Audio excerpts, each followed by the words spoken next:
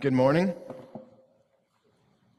I was told this morning that I was acting giddy. Perhaps that's true. If it is, it's because of the excitement level that I have to get to talk about what I'm going to talk about out of Revelation 21. If you have your Bible open to Revelation 21,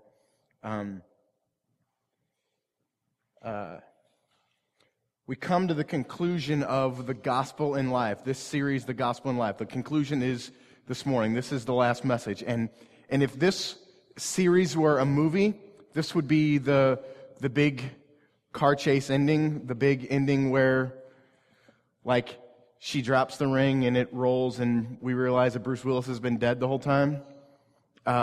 This is the climax. This is it. This is the end of it all. And the beautiful, ironic God thing of that is it's not just the climax of this series, The Gospel in Life, but it's the climax of our lives. Everything that we've said and done in this series leads up to the message this morning. But more than that, everything that we've said and done and acted in our lives culminates with what we're going to talk about this morning. And it is beautiful and amazing and brings my heart to wonder and awe of who God is. And I hope that it does the same for each of us. What was once black and white, this life was black and white outside of the lens of Jesus, now has been brought into color as we look at this world and the world that is to come through the lens of the gospel. This is the gospel in life in view of eternity. I have a little silliness to show you, because I'm a little silly, and I've been accused of being giddy already this morning. So we'll just continue on with that theme. So check this little video out. My old cell phone. You can see here, damaged speaker, scuffs and scratches and dings all over it. And as I open it, you can see the screen is broken. Just a bright light is all that is there. And so unable to tell who you're calling, unable to read a text that I get. This is the former cell phone. A lot of you probably have seen this piece of equipment before. This is the former laptop. Notice the broken binding. Notice the missing function keys. Notice the insulation everywhere as it was blown about our house in the midst of the tornado. Notice how it completely opens up and likes to continue to fall back and doesn't really close properly. You can see how it's jacked up there. The former things will pass away. Behold, I'm making all things new. Okay, so that's kind of, may seem silly to look at a broken phone and a broken computer and bring some sort of depth there, but we can see, you guys are giggling at the ugliness of it's not 1996 anymore. Come on into 2011, Rick, with your technology. And so the beauty is I would just bring our minds to that thought. What once was broken, what we encounter here on this earth is broken. Just like the silliness of my phone and my computer and all that stuff is broken. But behold, I'm making all things new. And that's our hope. That's our promise. That's our future reality that is there. And as we encounter brokenness in this world, we look to the hope and the peace that is to come. So if you're at Revelation 21, all the stuff's going to be on the screen behind me. So if you don't want to turn there, that's totally fine. But let's dig into the text. Before we get there, let's pray. God, I pray for these next few moments as we get to spend together, Father, digging into what it is that you have to say to us, Father. I pray that you would illuminate your word, to each and every one of us, Father, and that we might be enthralled with the beauty of the truth of things to come, Father. God, capture our minds and our attention and our affection this morning. Draw it into you. Father, allow us to exhale distraction and busyness of the day and instead breathe you in, Lord, and settle in close to what it is you have to say to us, Father. Keep us free from distraction and keep us focused to your word. In Christ's name, amen. So Revelation is a book that is written by John while God has kind of stranded him on an island called Patmos, and he is there by himself and having dreams and visions and of what is to come. This is a prophetic book of what is to come, and the words that we're going to read here are John's account of that vision. So starting in verse 1, digging into the text. Then I saw a new heaven and a new earth. That paints the picture for where we're going. Okay, John says, I saw a new heaven and a new earth that came here to this place. For the first heaven and the first earth had passed away, and the sea was no more. I used to think that little phrase, what's the point of that? The sea is no more. And as I did study this week, ultimately, what that's connecting with us is there's nothing separating man from man. Right now, oceans, seas, things separate the land so that we can't connect with everybody on the planet. And what's happening here in this new heaven and new earth is that all of that is gone. Everything that distracts us, that disconnects us, is passed away. The waters and nothing else separates us anymore. Verse 2. And I saw the holy city, the new Jerusalem, coming down out of heaven from God, prepared as a bride adorned for her husband. There's going to be phrases all throughout what we study this morning that are just going to make you want to, stop, and I don't want to listen to you anymore. I just want to think about this simple little phrase that we just read. And this verse is filled with him. The holy city is coming down from out of heaven from God. God is directly bringing this new city to us.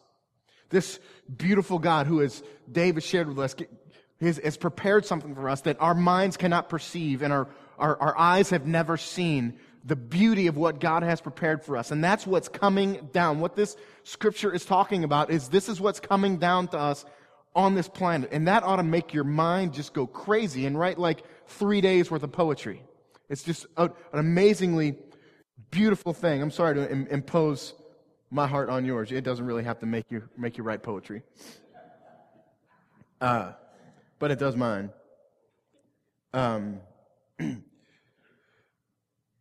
So there's more here. Prepared as a bride adorned for her husband. Scripture is filled with this metaphor of the bride and the groom. And all throughout it, the spouse, the metaphor in Scripture, the spouse is seeking out ways that they can fulfill needs and hopes and desires of the other spouse. That's the Scripture. Throughout Scripture, that metaphor is there. And not only are we seeking out ways, we're laying down ourselves to fulfill those needs. That's the husband to the wife and the wife to the husband. So if you're a husband or wife, parenthetically insert this, you ought to be thinking of ways that you can fulfill the hopes and dreams and desires of your spouse. Because this is the metaphor that God is using here. But here, specifically for us, is that it's a bride adorned for her husband.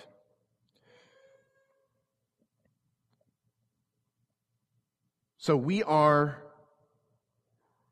the husband. The city is the bride adorned for us. That's the metaphor. Now, think with the beauty of that. The city of our dwelling, the city where we will live, where we will spend eternity, is like a bride adorned for her husband. And the thought is it's simply worth just stopping and looking. You guys have probably all been to weddings before. And most of the weddings that I go to, this is the place I'm standing and the groom is right here next to me. I'm performing the wedding. So I have the best seat in the house for the awe that happens the moment that the bride comes in the back door. And oftentimes, it's audible. Most times, it's audible. There's guys in this room who I've been standing next to when their brides came in, and this is what they say.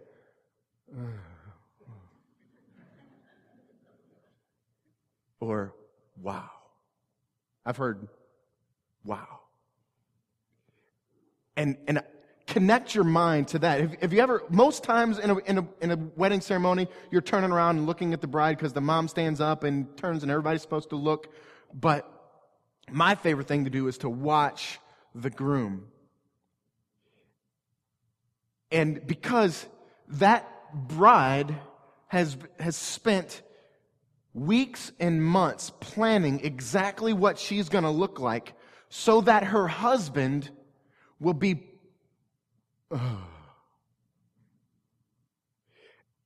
and that's the beauty of what we're showing here. This is the metaphor that's here. As a bride adorned for her husband, she spent the entire day, even weeks leading up to that moment, to be the most beautiful that she's ever been in her entire life for that moment. And that's what we will experience for eternity. Again, 3 days worth of poetry. Start writing. It's ridiculous. It's crazy. On to verse 3. I heard a loud voice from the throne saying, "Behold, the dwelling place of God is with man. He will dwell with them, and they will be his people, and God himself will be with them as their God." Okay, a lot of times as I'm reading this, maybe there's some disconnect here. I want to reread those words, and I want them, and I'm going to say this because a lot of you in here make fun of me because I say breathe that in deep or let that marinate on your brain, but forget about me saying that 1,000 times in the past and let this go deep in the core of who you are and listen to the words. The place of God is with man. The place of God is with man. That's enough. Let's all go home. Seriously. The place of God is with man. He will dwell with them, and they will be his people. And God himself will be with them as their God. He will dwell with us. Okay, here on this planet, we sort of dwell with God, but there's sin and strife and pain and hurt that separates us. No more in this new city. He will dwell with them, and they will be his people. Every morning, I wake up, and in the rental house from the tornado, I walk downstairs. It used to be I walked around into the kitchen and in the living room. My son, every morning, is playing the Wii or watching TV at 6:30 in the morning every day. I dwell with my son. I know where he's going to be every morning when I wake up. My wife went to Chicago about a week and a half ago. And it was really hard to sleep when she's not there. Not because, you'd think it'd be easier because I got like the whole bed, right? But it's just different. You know? I fall asleep and she's right there.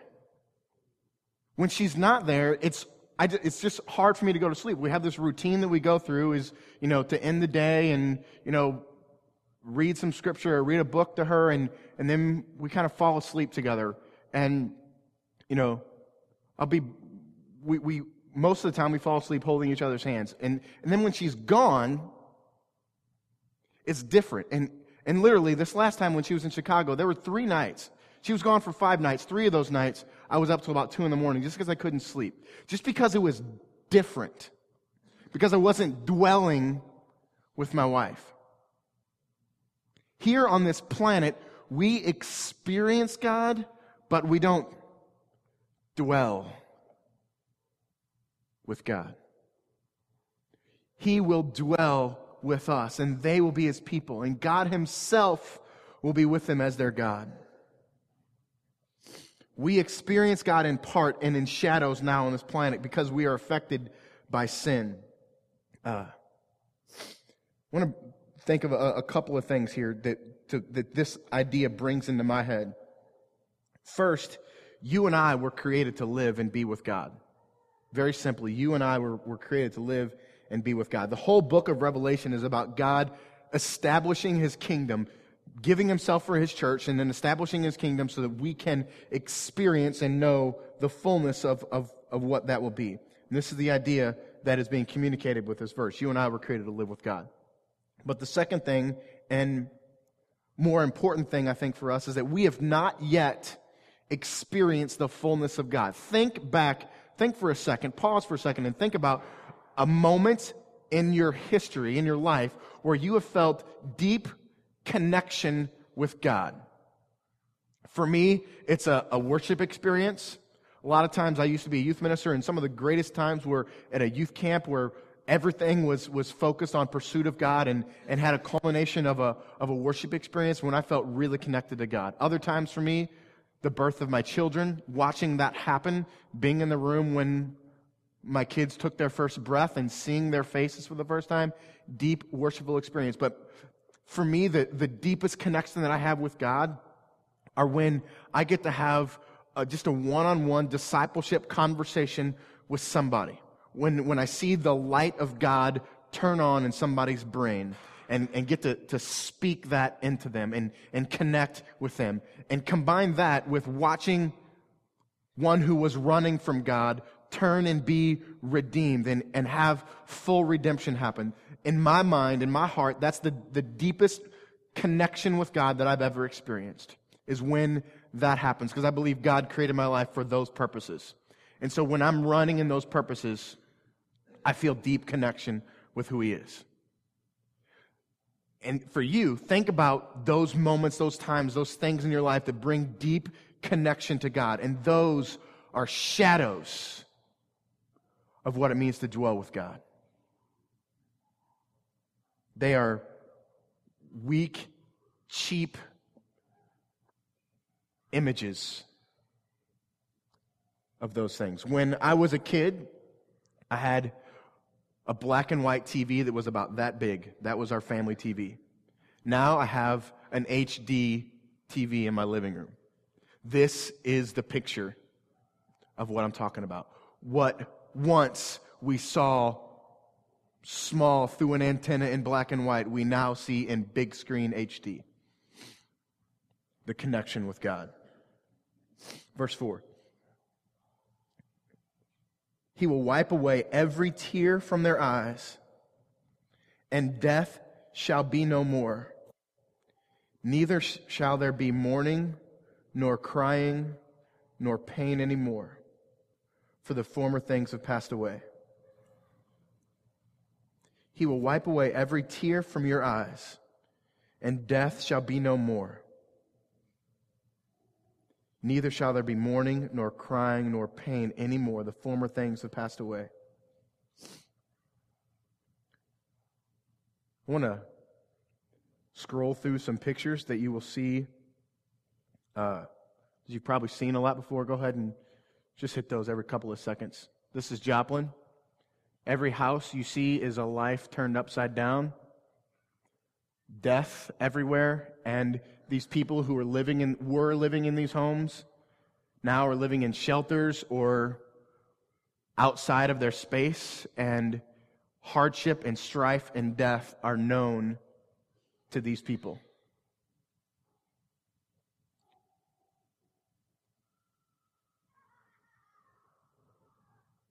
Think about the individuals, the lives that are there. People that used to go to that school. Used to live in these homes. Their lives upside down, pain and strife everywhere. Death everywhere. Look at I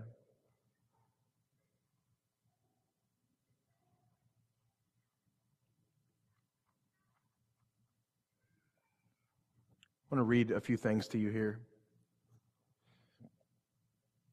Tsunamis, earthquakes, floods, tornadoes, hurricanes, gone.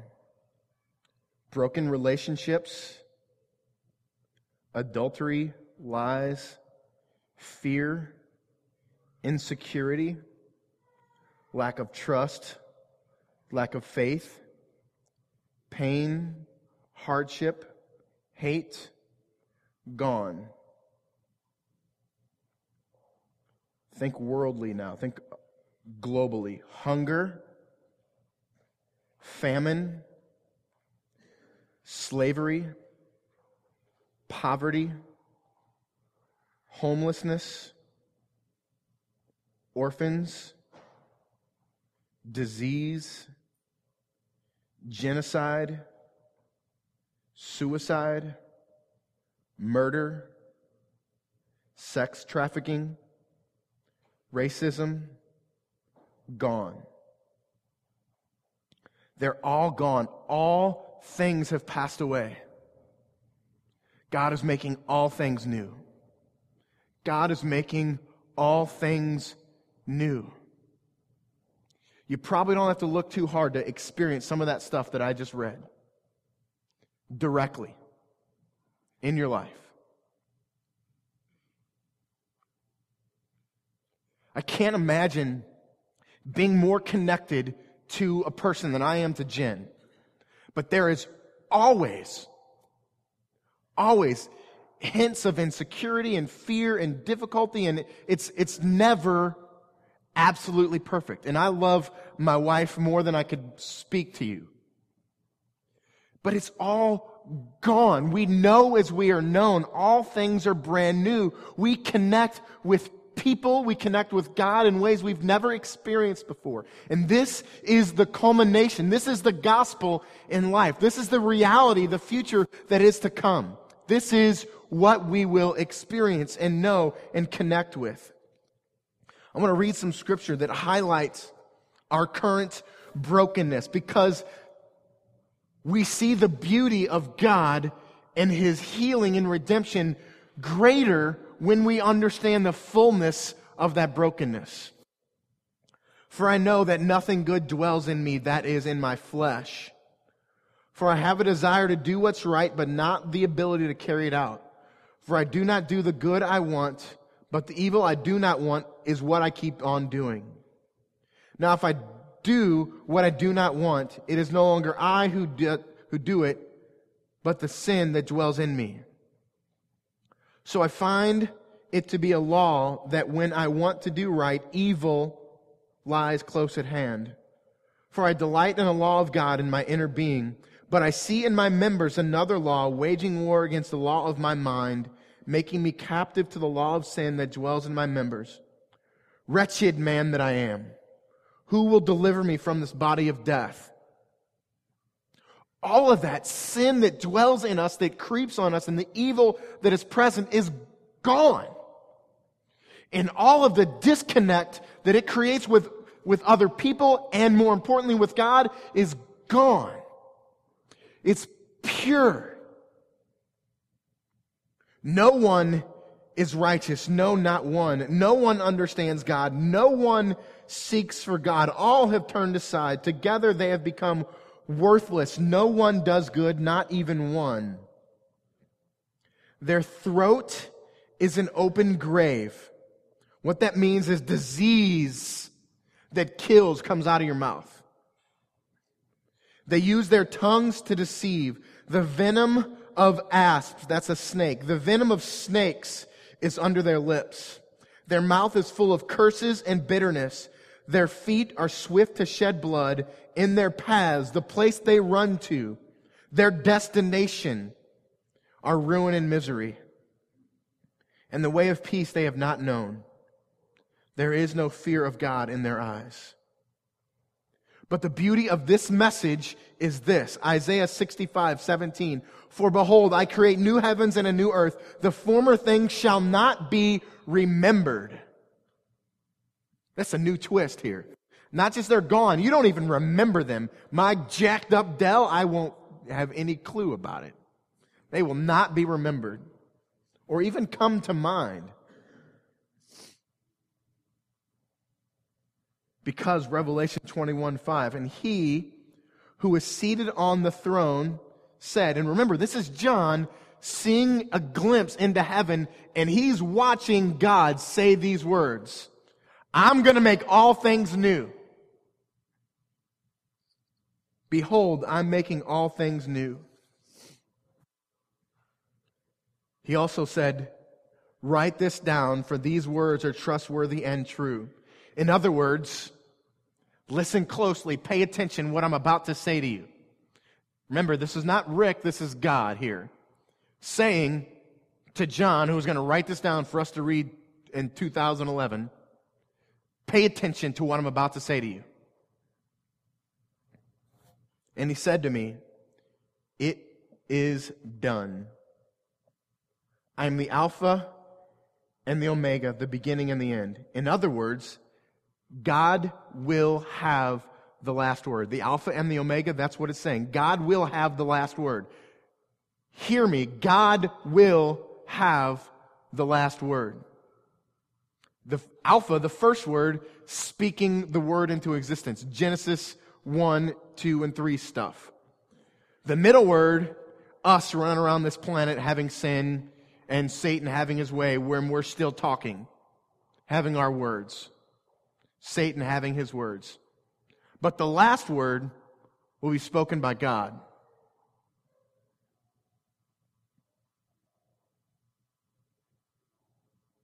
To the thirsty, I will give from the spring of water life without payment. To the thirsty, I will give from the spring of water life without payment. Man, if you guys weren't here, I would start dancing right now.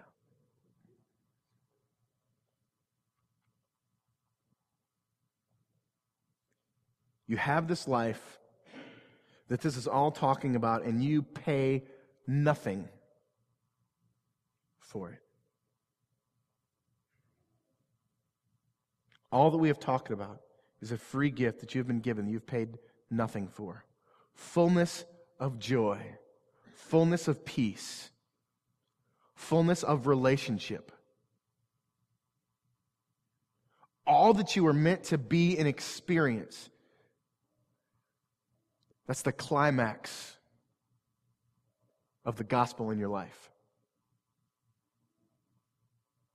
Let's pray and sing some songs really loud.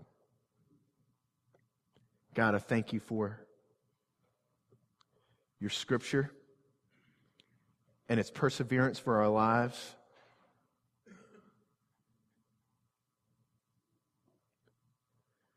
I thank you how you have so beautifully rendered the truth into our hearts, God. But God, mostly I thank you in this moment for your Son, Jesus Christ, who came to live a perfect life to save sinners like us, so that this that we've read will be our reality.